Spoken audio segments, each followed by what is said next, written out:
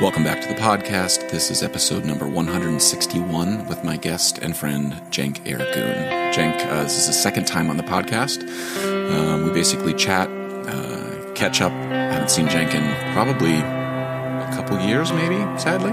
But he moved to Berlin recently, and that's where he was for this podcast.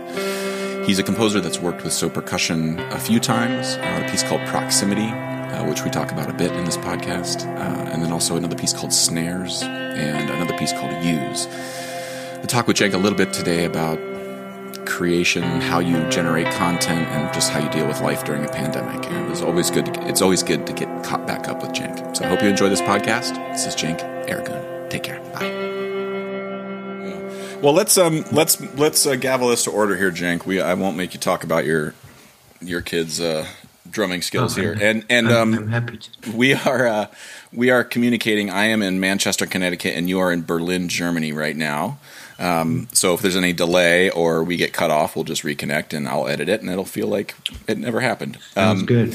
Why are you in Connecticut? My wife has a job here in Manchester, just east of Hartford, about 20 minutes. Oh, I forgot that you guys moved from Scarsdale. Yeah, we now live. And when did this happen? About a year ago. We're coming up on, I think, the end of June. Sorry, you're trying to start the podcast, but I fine. forgot about No, it's the end of June is when we moved here a year ago, so we're coming up on a year. Okay, is it good? Yeah, I mean, I like living in New York, but it's a nice place. The house is lovely. Like we just rent this house, and it's like everything's cheaper, and it's all the things that are good about not living in New York, financially speaking. Yeah. But I'm locked indoors. Even if I lived in New York, it's not like I'd be out running around. It doesn't matter where anybody is. Yeah. So I mean, I've spoken to more people on Zoom during the pandemic than I did. I think I've done like 100 podcasts since the pandemic happened, and it took me 3 years to do 100 podcasts. The first 100, it's just wild to all of the things that have happened as a result of this are just interesting to clock. But one of the things, Cenk, like we're coming up on online SOCI. Our first, SOCI's coming up. Yeah. Normally we do it in person. And you've been somebody, we've played your music at SOCI. You've written pieces for our students to premiere at SOCI. You've worked with So Percussion and I'll say it right here, Cenk, I'm not a fan of all of your music. I'll say it right to your face. And anybody who maybe hasn't heard our first podcast, I don't care if they understand. I'm not a fan of all members of So Percussion. That's fine. But, I like most of them. We have a quorum. That's all I care about.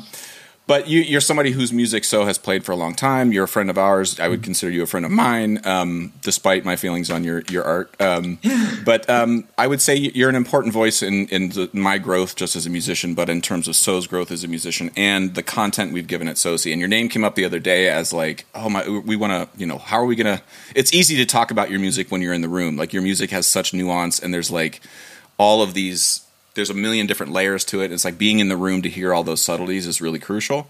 But we feel like it's important. I want to talk to students about your music, even though like over Zoom, like I know how picky you are about your monitoring. So I'm assuming Zoom's audio settings are not ideal for you. But all of that said, I'm kind of curious just to pick your brain right now, Cenk, knowing what I know about you and the way you write music, the way you think about music. Where has your head been since this lockdown started? And how have you been thinking about, let's try to maybe wall this off as a safe, we don't have to talk about like police brutality or, racism or any of the issues that are currently the big ones in the world. But I'm curious just from an artist, how, and maybe those seep into your art making, I'll let you speak to that, but how have you been thinking about, your whole life leading up to this point was as an artist and a composer, and now the world shut down. And I will say for myself, I've been wondering whether or not my life choices have been wise and what to do with them moving forward. So I'm curious for you, Cenk, how have you been thinking about this stuff? Well, you said something, I remember, when the pandemic was really raging in New York. I mean, now it's raging in the rest of the U.S., but you said something about a sandcastle by the beach as your that you'd built this, and maybe it wasn't such a good idea. Well, I didn't realize that the sandcastle I built was right on the edge of the water. Like you didn't, right on the edge of the water. Yeah.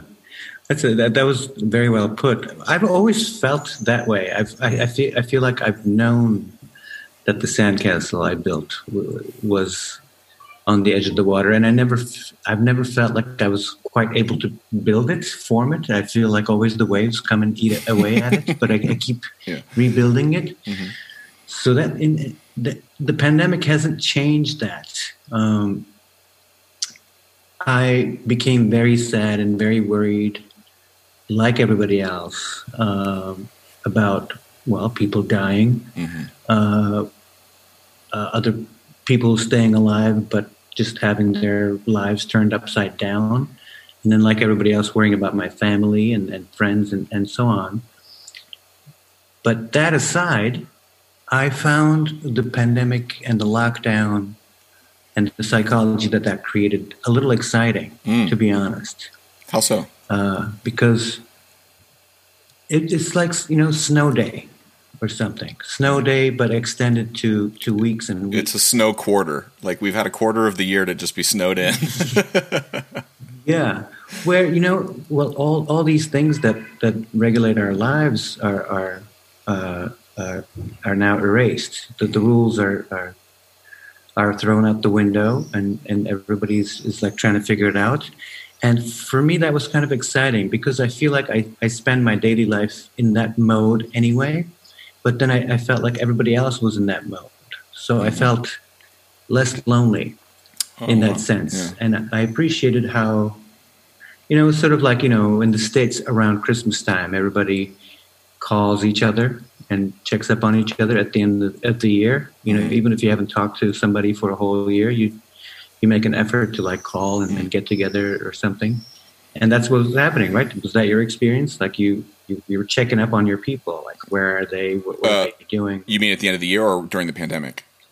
During the pandemic. Yeah, like I said, I think I've done 100 podcasts, and it's not because I was like, I'm going to do a lot of podcasts. It just felt like the only thing I could do. Like I talked with Gray about making something during. He was very much a like not a hands off, but like you can't force anything right now. Like what are you trying to do?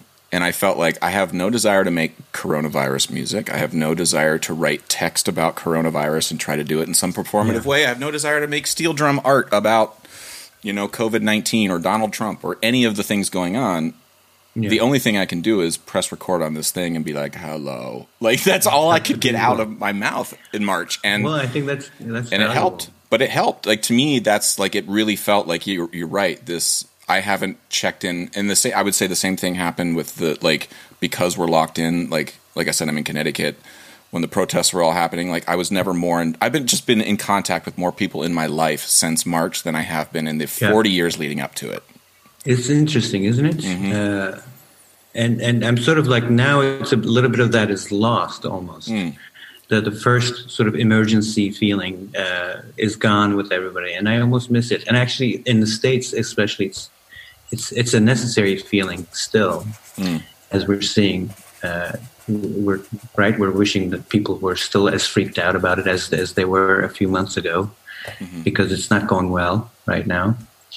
Another thing that I found was, I think a lot of other people felt it was impossible to focus on anything for longer than 30 seconds. I stopped being able to read books.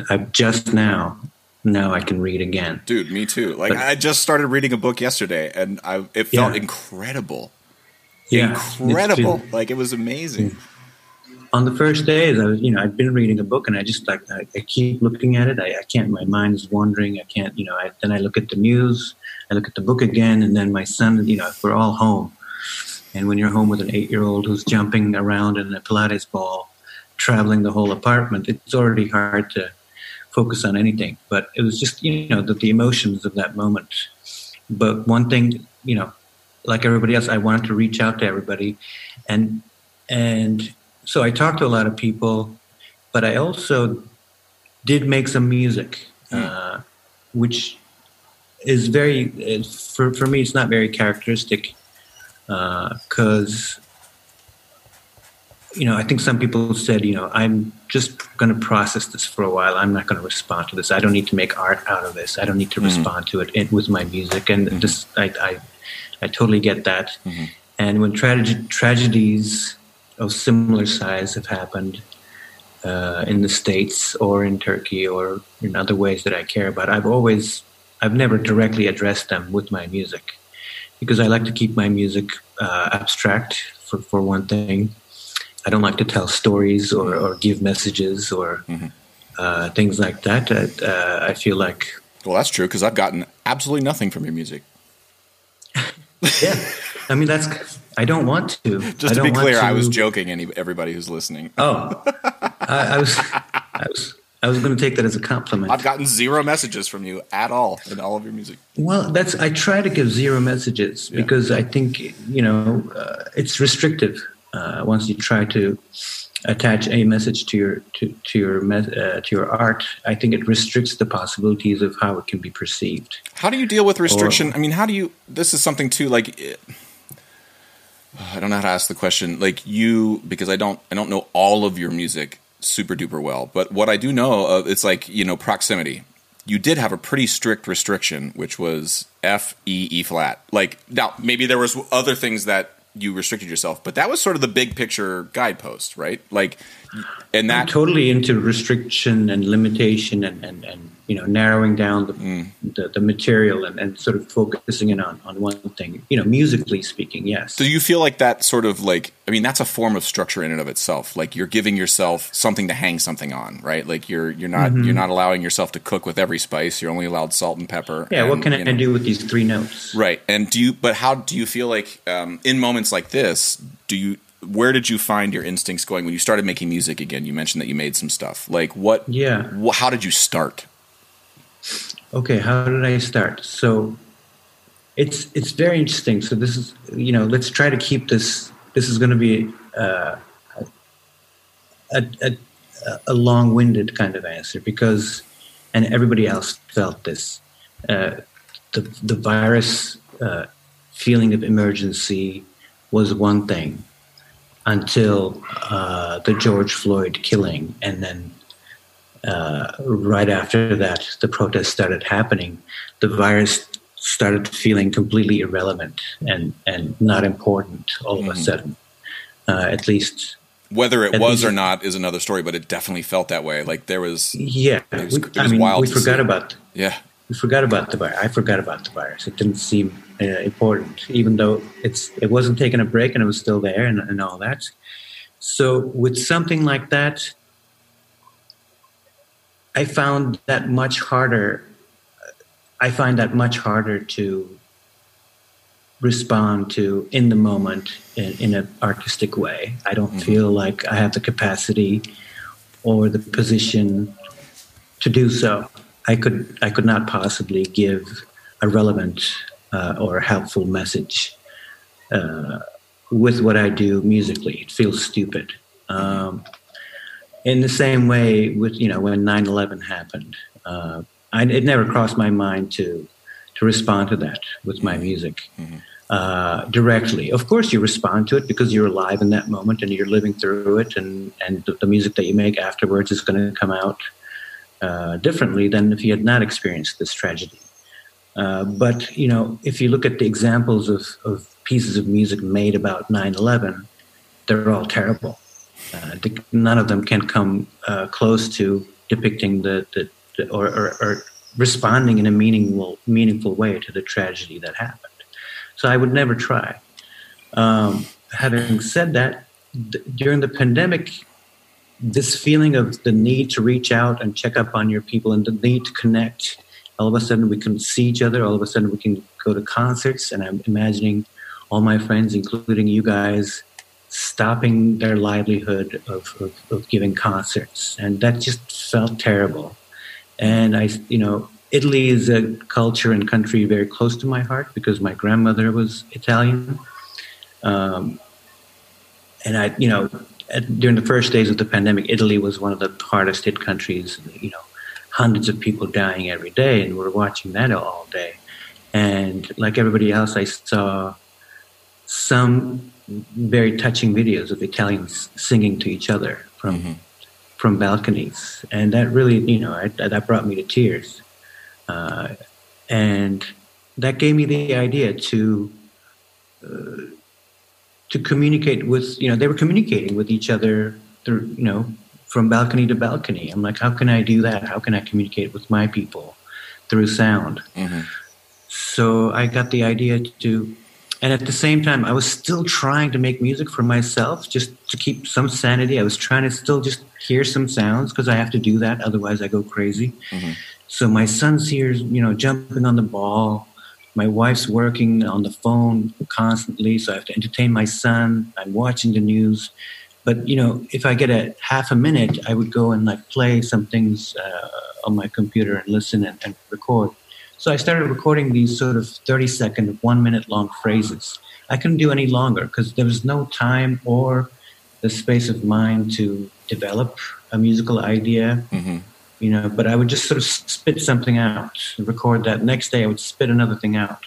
So I got all these 30-second chunks of Did you sound. edit them, or was it just unedited, minute-long, 30-second Unedited, just things. I didn't know what to do with them. Okay. But finally I said, you know what? I want to send one of these sounds, which I liked one, to my music friends. And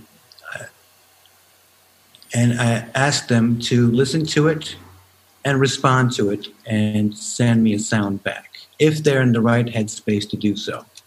And I wanted to keep my request very simple and very relaxed, because I was very stressed out. Right. I knew everybody else was stressed out, and I knew nobody was able to focus. So I said, if you can do this, if you feel like you want to do this, listen to it or don't listen to it, but send me a sound. It could be you responding to my sound, or it could be just you recording whatever sounds you're hearing out your window, and send it back to me. And I didn't know what I was going to do with it. But once I started doing that, it was a way of saying hello, most importantly. It wasn't about making music. And in the process of doing that, sending that sound to people, I'm like, how are you doing? I miss you. Too bad I didn't get to see you before the lockdown, blah, blah, blah. Right. So I had these conversations. I reached out to about 50 people, 50 musician friends, and I got to talk to all of them. And 40 of them actually sent a sound back. I'm going to, full disclaimer here, Cenk, I'm just going to own up that I was one of the 10 that didn't respond back. I think when I got it, there was... it's not an excuse. I didn't respond. I should have. I would love to have, but I think... You know what? I know you're not asking. I know that you don't. I know you didn't ask and you don't care, but it's a success without you. In spite of me, in lieu of me, it was a success. No. But just to say, I definitely, when I got that, I saw that, and I immediately was like, damn it. I know I'm not going to respond to this. I feel sorry, Cenk. We'll talk later. And I just didn't. So, but that's totally fine. And I have full respect for people who did not respond. And I knew that it wasn't, not everybody was going to be in the frame of mind to do so. And to my surprise, actually more people than I thought were kindly responded. Some the next day, some 3 weeks later, and it was amazing because I got to visit. So I sent people about a 50-second long sound, and most people kept to that duration. Most of them were listening to the sound that I sent as they were recording theirs. So I got these 1 minute long recordings from 40 different people, from people from Germany, from Turkey, and from the States, all over the States. Not all over, but places I've lived and made friends. And I got to visit everybody in their house, and I felt like I was listening, and these were very intimate recordings because they were not produced. Most of them were done on the phone, and we're talking about amazing musicians, like members of Soul Percussion, members of Jack Quartet. Unbelievable other cellists, drummers, trumpet players that are all of them world-class players that gave me these beautiful sounds. And, it was very easy then to say, okay, I'm going to put these together to make a piece of music that's longer than a minute. and that it was just such joy. And I did that. Even just exchanging these emails kept me sane, and then putting those sounds together in a period of a week or so was relatively easy. Because I don't want to gloss over. Sorry to interrupt, Cenk, but you've said it a few times. Things like sanity, like this kept me sane. And you mentioned early on the sort of psychological effect of what isolation can do to people. I mean, we can go the route of isolation in a prison and what that does psychologically to people. But right now, I mean, I feel like I mentioned to Stephanie the other day, I said, you're the only person I've touched since March 5th.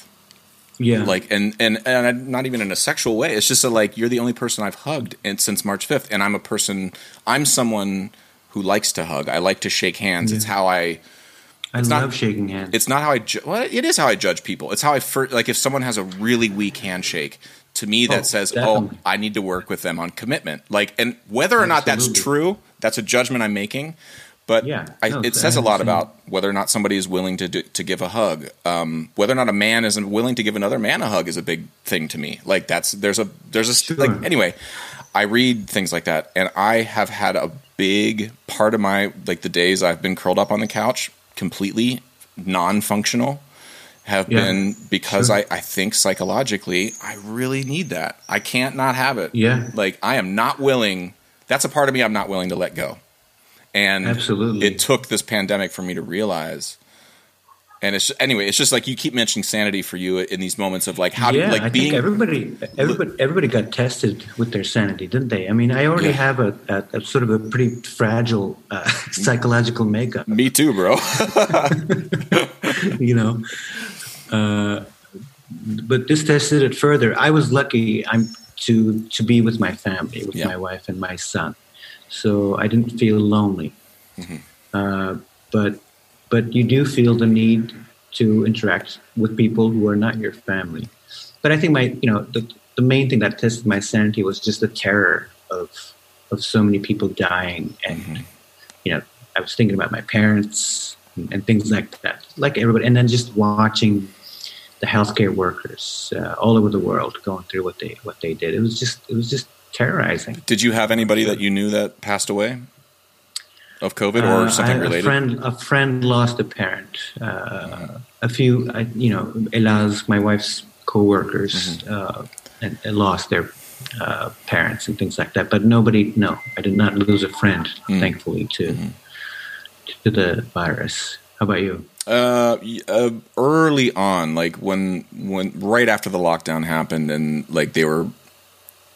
It was clear people were going to start dying. There's a gentleman named Martin Douglas who he ran one of the big steel bands in Brooklyn that I worked with a lot named Crossfire, and he was the guy that owned it, and he was the figurehead of that, the paternal figurehead of that band, and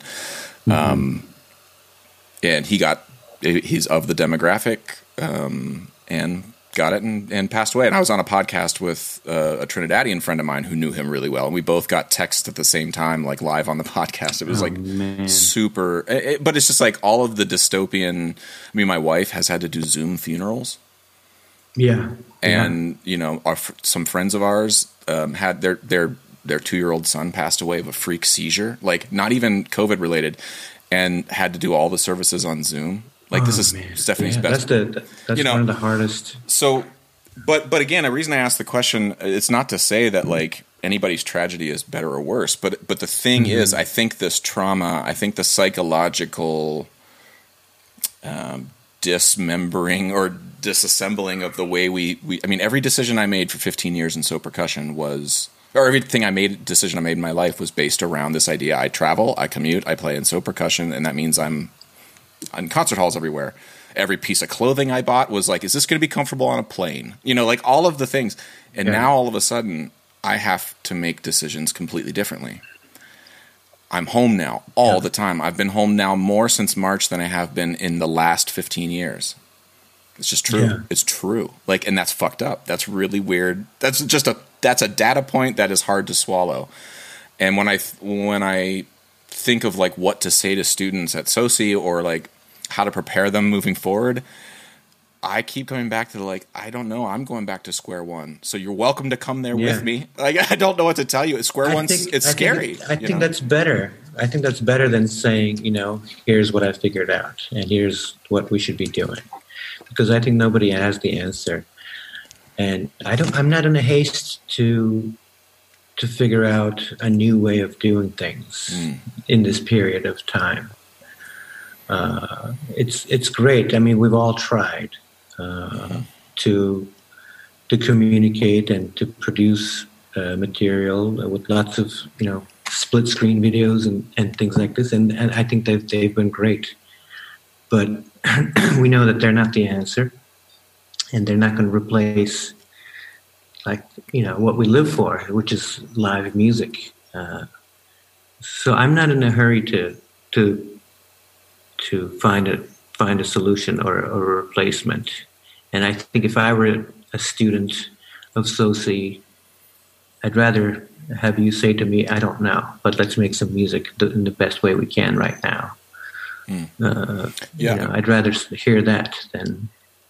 For me, the square one, like going back to square one, and I kind of want to ask you, like, if there's anything, maybe not even music related, that you've had this. It could be parenting, it could be anything. Like, for me, like when I said before, when every precedent in my life was stripped away by the pandemic, the only thing I knew how to do was press record on a podcast thing. It's like I knew how to do that, and it was easy. There was comfort. Like, I don't have to think about it. I don't have to worry about. I'm just talking. I don't have to prepare. I'm not going to have questions ahead of time. And it was a way of me just like, what's my base? Like, what's my lowest common denominator where I can just put my shoes on and get out the door in the morning, And for me, that's what it was. And I for marimba players, I don't know what that means. For composers, like if you're a composer who's lost, I mean, for you improvised, I mean, with proximity, like the way you generated material. Can you talk about that for a second? Like, what are square one right now? You mentioned about the 1 minute sort of pieces you were doing, but like when you generate material, how do you start that? Let's say we're not in the pandemic and Cenk Ergun is like, hey, I'm feeling great. Have my coffee. I'm going to write a piese of music. Like you're not going to have that deep South accent I kind of hinted at there, but what hey, that's more Ohio, baby. But like what how do you start generating material? It happens in a few different ways. I mean, proximity now, that was, I started composing that 15 years ago now. Yeah. It took me a few years to compose it, and by the time it was premiered, it was 2008 or 9. That was my first time working with,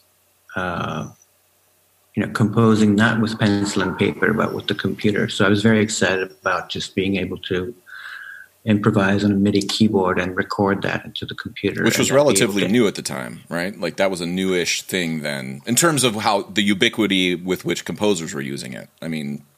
Yeah, maybe. I was kind of late to it, actually. Really? I think, like late 90s, I think people were already starting to do that. I guess maybe I'm grafting my own use of technology. Like, I guess I just never really got... The only reason I got even acquainted with comfortable with MIDI is because of Dan Truman, but like I never really learned about or did much with it until like 2012 or 13. Like it just felt like there weren't a lot of people. There was still a lot of pen and paper, even though you may have come to it late. My perception was that there was still a lot more pen and paper when mid-2000s. Now it's harder to find pen and paper than it was then. But improvisation has always been a big part of my compositional process. I'm not saying that improvisation and composition are the same thing. Some people believe that. I don't believe that at all. Why? Because composition. How would you define the composition? With improvisation, I think no matter how smart you are with it and how much you practice it, you are relying on a set of tools that you've developed that will help you be spontaneous and respond to things spontaneously. And the thing is, you're doing it in the moment, and you have to, in order to be a successful improviser, you have to be listening to that very moment. If you're playing solo, you're listening to the room, and to everybody in the audience and how things are sounding in the room. Mm-hmm. If you're playing with other people, a teacher of mine whom I love, Alvin Curran, told me this once, and I never forget it. Listening. Oh, I think I even mentioned this in the last podcast. Listening is more important than playing. Mm-hmm. When improvising, this is absolutely the case. So these are the priorities there, and you're gonna no matter what you fall back on your set of tools that you've acquired over the years. Mm-hmm.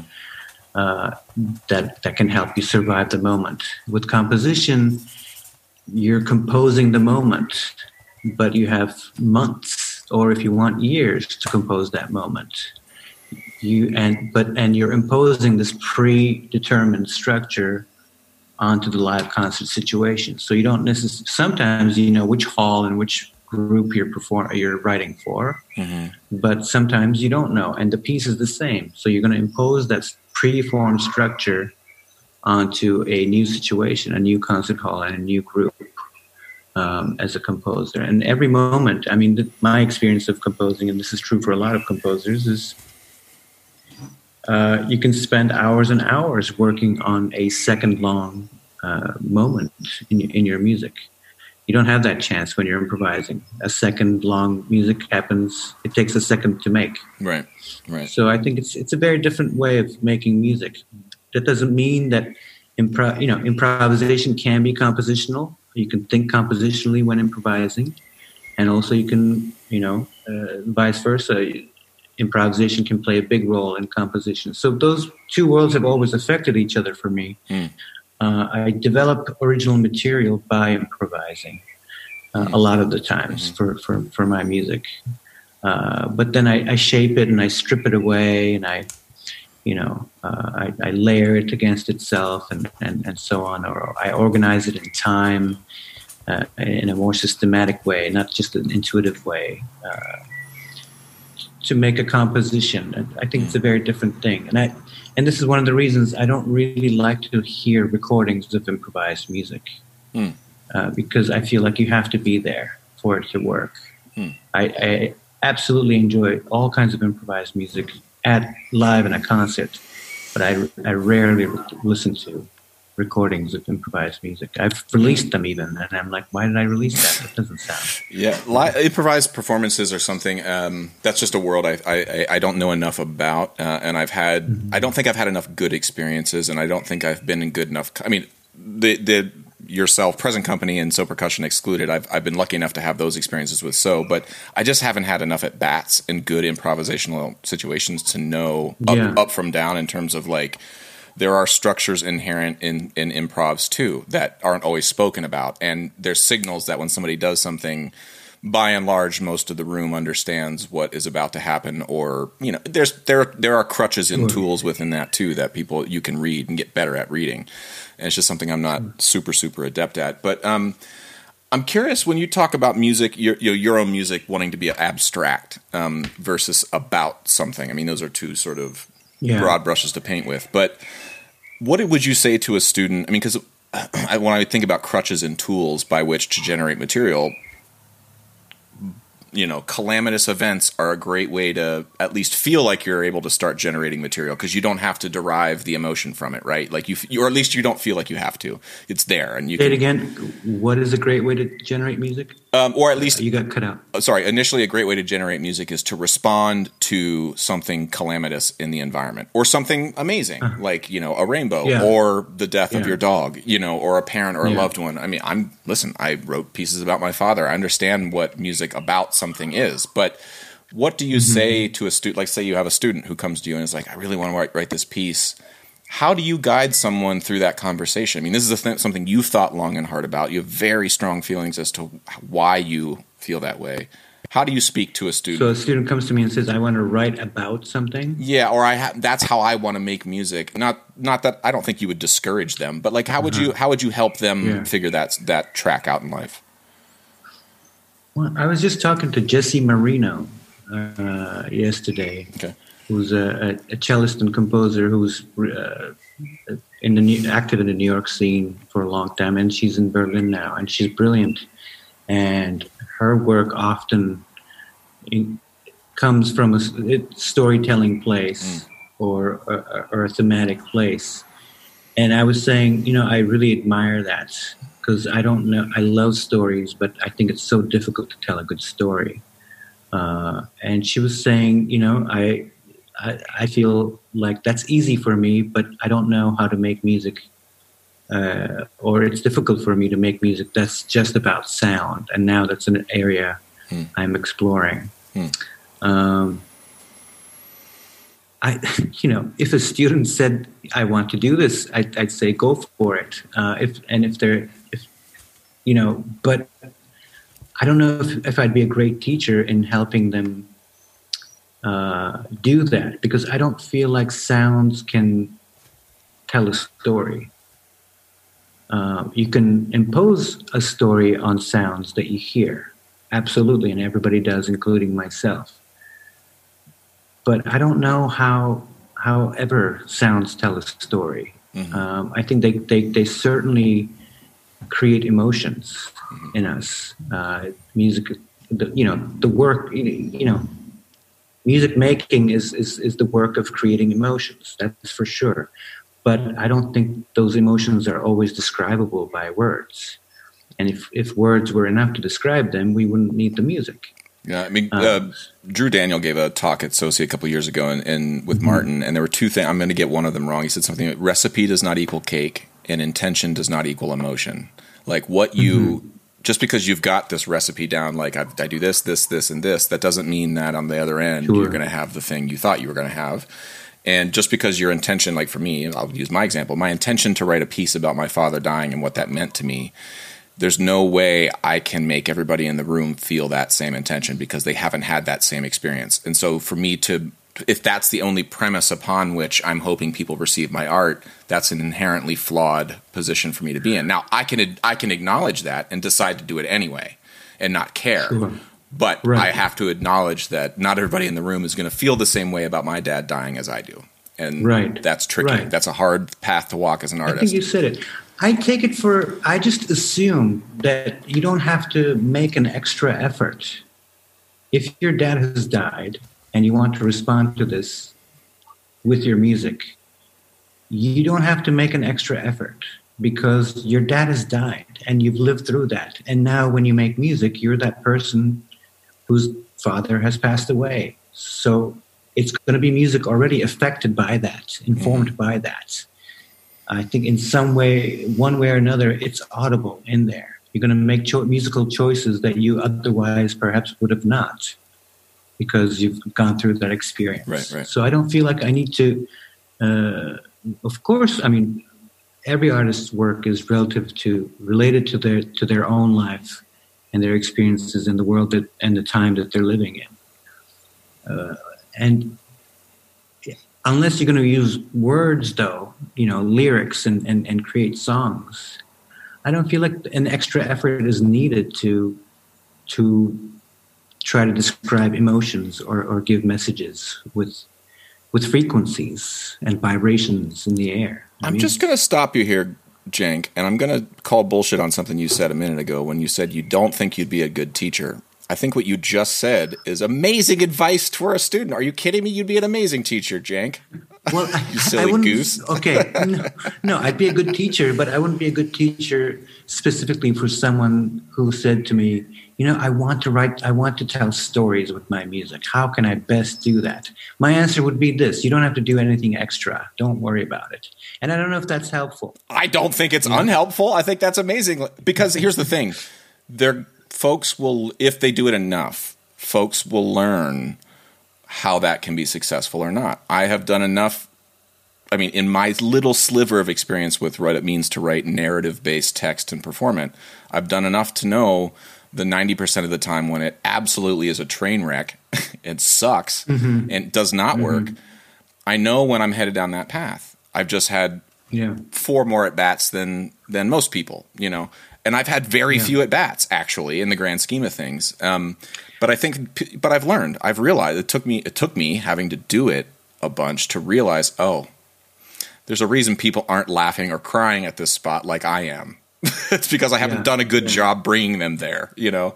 It's a much more vulnerable position. If you're trying to get things right and create specific, precise reactions from the audience and create specific emotions, I think it's much more difficult, and you're much more vulnerable because you're attempting a clear goal.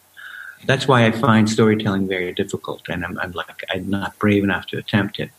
You know, because when I say this is what I'm doing is just about sounds. Enjoy and feel whatever you want to feel. That releases all. I'm not responsible for if it works. Makes me feel more that I feel more vulnerable in that world than I do standing on stage reading a text. That's my point. Like I learn from it, but when I walk in an improvisational setting or I walk in a kitchen, I have deep anxiety because I feel like everybody's judging me. I know everybody isn't. I feel like they are. My feelings aren't proof of anything. Well, everybody is judging you. Well, yes, but like I'm saying, like judging me as like a good or a bad person. Like I take it there first. Like, you know, if I do the speeding up or slowing down gesture or something, Cenk is never going to talk to me again. That's where my head goes. Even though I know that's not a rational thing to think, it's just how I feel. You know. But it's interesting to me, like it's interesting to me, and I don't know why you feel safer in a world where there's so much freedom and we're only dealing with like a very specific thing than you are in a world where we're dealing with things where everybody understands what you're saying, which are words or a story. Like people glom onto stories easier. You know, you can do a project about, you know, abstract art about the history of slavery in the United States and never say a single word, and you could do it in such an abstract way people might not even know what you're talking about. But if you say slavery one time, everybody is going to think everything you've done is in relation to that. Well, and everybody's going to, you've said slavery, and now you have to make a relevant, valuable point. Right. And everybody's listening. Everybody knows what you're talking about. Even me saying it in this podcast, I'm sure anybody listening to it was like, what? You know, and that's what happens on stage, you know.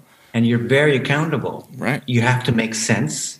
You have to organize your thoughts in a way that makes sense to people. They can follow and they're not bored. And they learn something from it. And maybe there's a surprise. Maybe that there's something they hadn't thought of. You're responsible and accountable for all these things. It's huge. That's very stressful to me. Whereas I can be like, look, man, this is just sounds. Don't worry about it. You know, like, what did it mean? What is it about? Nothing. Whatever you want it to be. That's much easier. It's almost like what do you say, copping out? Well, yeah, but I think the words can feel that way. Again, my feelings of it aren't proof. What I used to feel that way when people would say that to me.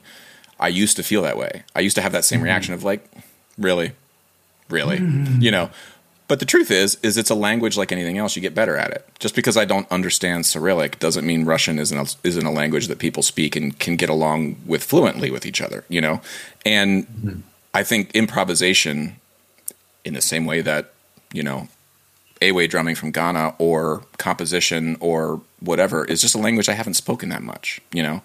And that's why I feel insecure there. I think that's where I'm saying I'm terrified because I don't speak. I know how to say hello and where's the bathroom in that language. Yeah. And I say it with a terrible accent. And so everybody's like, oh, that guy, you know, when I walk in the improv. But hold on. Improvisation is not a language. It's a method of speaking a language. I think there are many languages of improvisation, right? There are many kinds of improvisation in different musical cultures.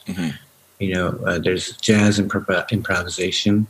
There's uptight new music, experimental improvisation. That might be where most of my experience has come from, just to be clear. So I'm trying to notice my own baggage here. Yeah, no, I mean, I have that baggage too.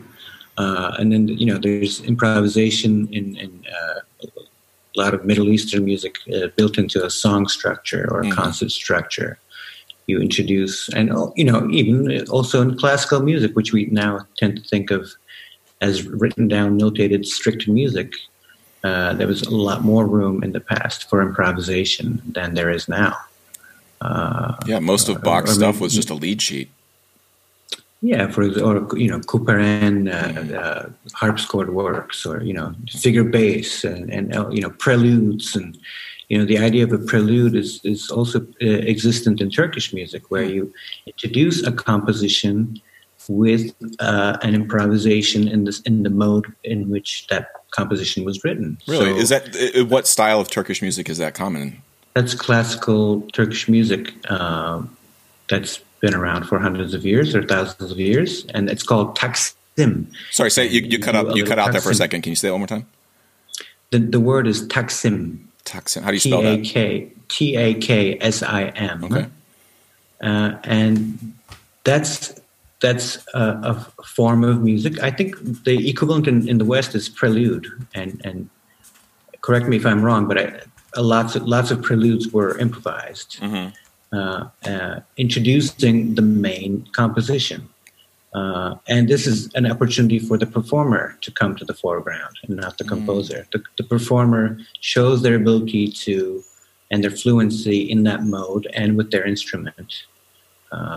While introducing the composition, they get to show off a little bit with their moment of improvisation. I'm asking these questions from complete ignorance here, so please don't laugh right in my face. But does it have any relationship to like the preludes from the Bach cello suites, for example? Like as you're saying that, I'm thinking to myself, like I've played a few of them on marimba.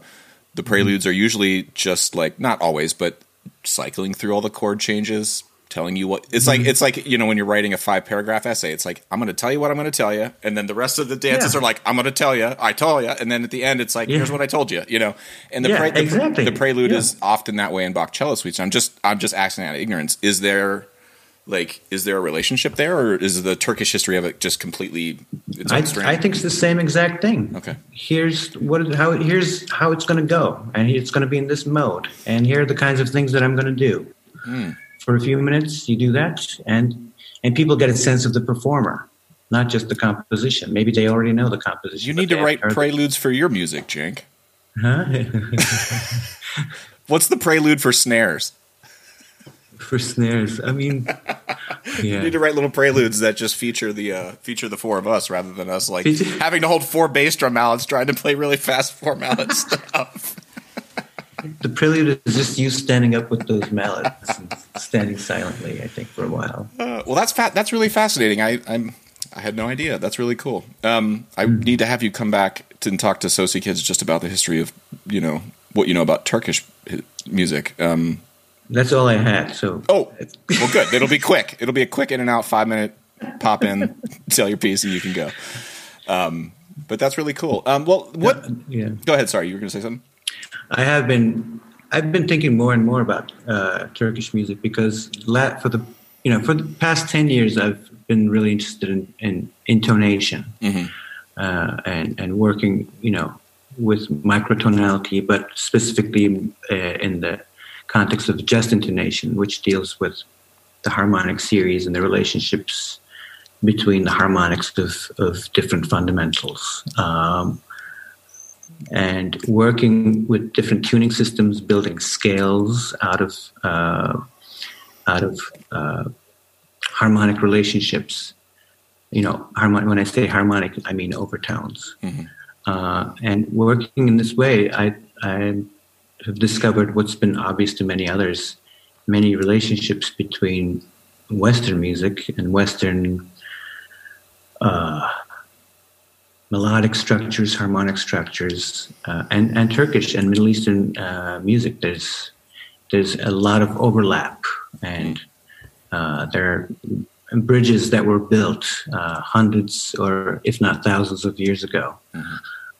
So that's been very interesting to me because I've had training in the Western classical tradition. This is the musical training I started in Turkey. I did not study Turkish music. I heard it, I listened to it, I knew it, but I never studied it. So I'm now learning it almost from a Western perspective. I have it in my blood and my ears, but my brain that's learning it is a Western classically trained brain. But it's been amazing to see these similarities or connections. And I'm reading this book now, who my friend Cleek Schrey recommended to me. Is called A Division of the Tetrachord, which traces I can send you a link. It's on a website. The whole book is, but it's talking about the relevance and the significance of the tetrachord and the role it's played in ancient Greek music, ancient Middle Eastern and Arabic and Turkish music, and the way that these structures have played a role in the evolution of Western music until today, basically. And at some point there, it talks about Pythagoras actually bringing the diatonic scale, the idea of the diatonic scale, to Greece, to ancient Greece. We're talking about 2,000, 3,000 years ago, from Egypt or somewhere in the Middle East, where they already had the notion of the diatonic scale. Yeah.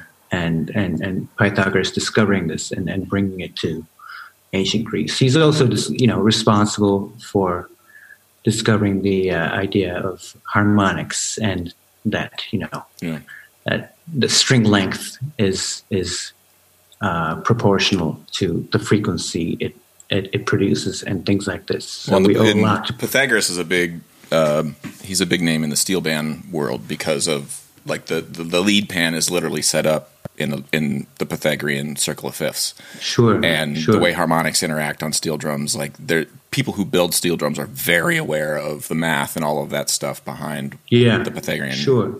All that stuff.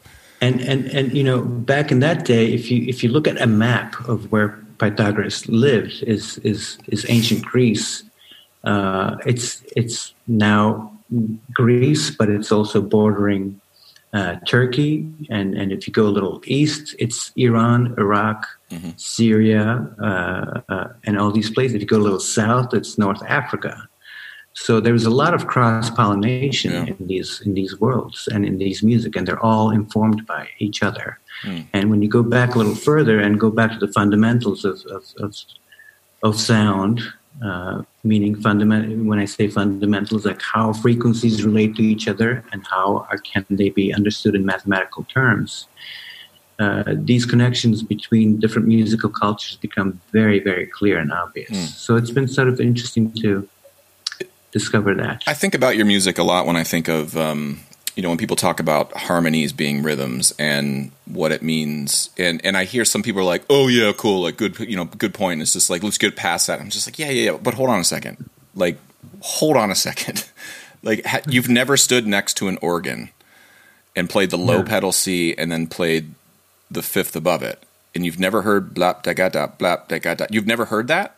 That doesn't register to you at all as something fundamental in what we do. And not that I'm not implying here that like you're necessarily like in your music being like, this is where I'm playing the rhythm of the minor sixth. Like that's not what you're thinking, but you do think of rhythm on this very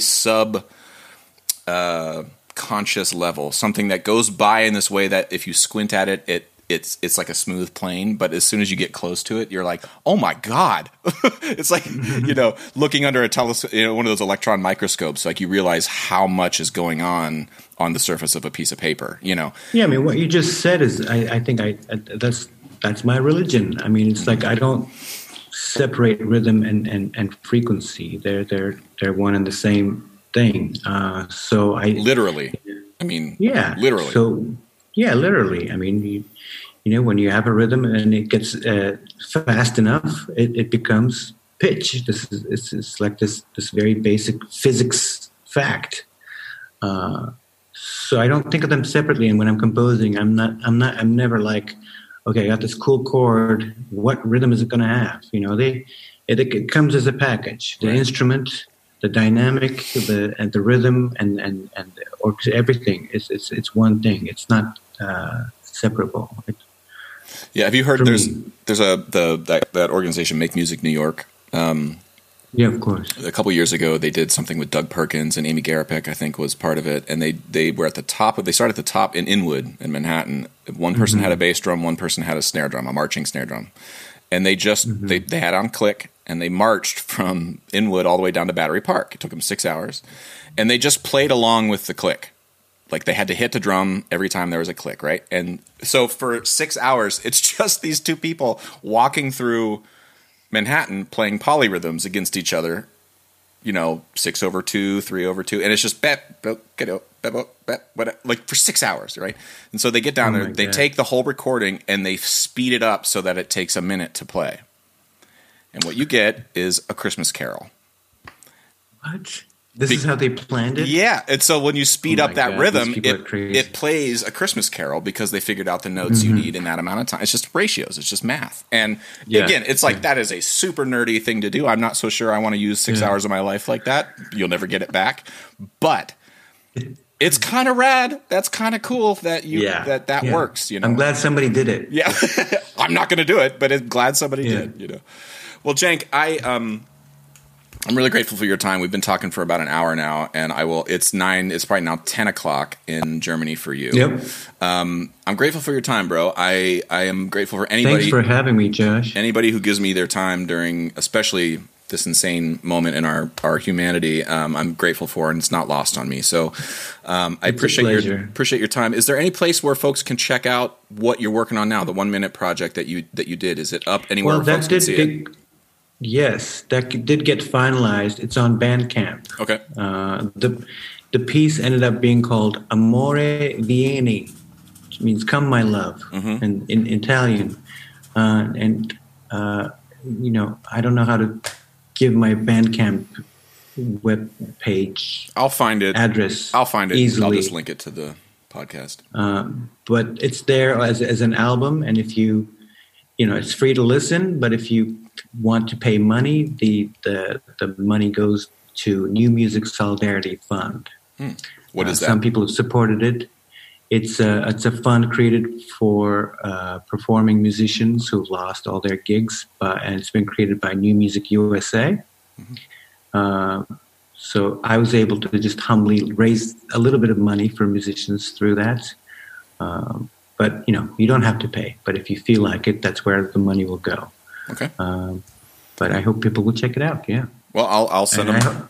I think we're going to be talking about this at SOCI, this piece. Good. Jason was talking to me about that. So. Well, good. I'm glad. Well, and I'm really glad. That's one of the reasons I wanted to talk to you. I think we're going to post this. I hope students get a chance to. It's always hard, especially now that we're not doing it in person. Like, if folks can. Students aren't going to get to meet you and talk to you and like get to know who you are just over dinner. It's or better, whatever. It's keep the mystique. When you meet me in person, it all dissolves. It's a problem. Well, I think this will be a good primer for that discussion. If folks can watch this, they'll have a little bit more context behind what it is that you all talk about. Oh, this is going to be watched. I'm glad I wore a shirt. You look fantastic. I'm the one who looks like a homeless person, dude. I look like a schlub. Hey. You look great. You look like you. Hey. One last thing I wanted to say. What was interesting about Amore Vieni, I did this completely. This came to my mind, this idea, but very quickly I discovered lots of other people doing the same kind of piece, exactly exchanging sounds or requesting sounds from each other. One is Drew from Matmos, and he, I sent personal emails to people. He did it on Twitter, and of course he's got like a major following, so he got like 6,000 sounds. I think, and did the piece. So you should check this piece out, and that should be a part of the conversation with your students. There's also Charmaine Lee. I wonder if you're familiar with her. An amazing I know vocalist. of her, but I don't know. Yeah, vocalist, composer, improviser in New York. She did a similar thing, but she kind of wins because she asked her friends for the sounds and didn't compose. She just put them up as tracks. She didn't touch them. So I think that's a much more selfless, graceful thing to do. But I think, she must have felt the same need to hear her friends' sounds from their homes. So that's also on Bandcamp. And I know there's multiple other ones. So it was very interesting to me that many people had the same instinct to do this almost same exact thing. It'll be interesting to look back on the rings of our tree, to go back and listen to podcasts I did when the coronavirus first hit, just to look at ourselves as like, we are not exempt from evolution. We are not snapshots. Every day we are on a spectrum of changing for the better, the worse. Some days I'm 2 steps forward, and some days I'm 3 steps back, and I shit the bed completely as a human. And I feel like it's going to be nice to look back, I think, and sort of look at all this stuff and be like, oh wow, like, you know, I don't know where we're going to be in a year, but sure. I wanted to mark this moment with Yeah. that piece. That was the main thing. I think it's good, and I think I'm it's glad you're doing these. I'm glad you're doing these because these are gonna be valuable in the future. well. I think this is good. It's good advice. I think Conversation. talking about you being a teacher, I think students taking this advice of just like mark this moment. Like you don't need to do it for better or worse. You just need to do it for you. Like mark it to see where you've come since this. You know, like, and if for nothing else, that'll bring you health. I think Yeah. in the long run. So. Absolutely. Cenk, you're a good egg, Thanks buddy. so much. I appreciate you, and you know, I hope we can do this in person. Although it seems like the U.S. is going to be banned from flying the EU, so I'm not so sure I'm going to get to see you anytime soon in person. But you know, podcast mic's always on, buddy. Sometime soon. Love you, Josh. All right, love you too, bro. Take And it easy. have fun with Sosi. Will do. All right, see you, buddy. Ciao. Okay, this podcast was brought to you by Liquid Drum, liquiddrum.com. Todd Meehan down in Waco, Texas, runs an amazing company. Check him out. You won't regret it. Liquiddrum.com. Also, all the steel drums I play on and teach on, both at Princeton and at NYU, are built by Kyle Dunleavy, Dunleavy Pans.com. And you can also check out an organization run by my friend Kendall Williams called Pan in Motion. And check them out at paninmotion.com. All right, hope you're all doing well. Talk to you soon. Bye.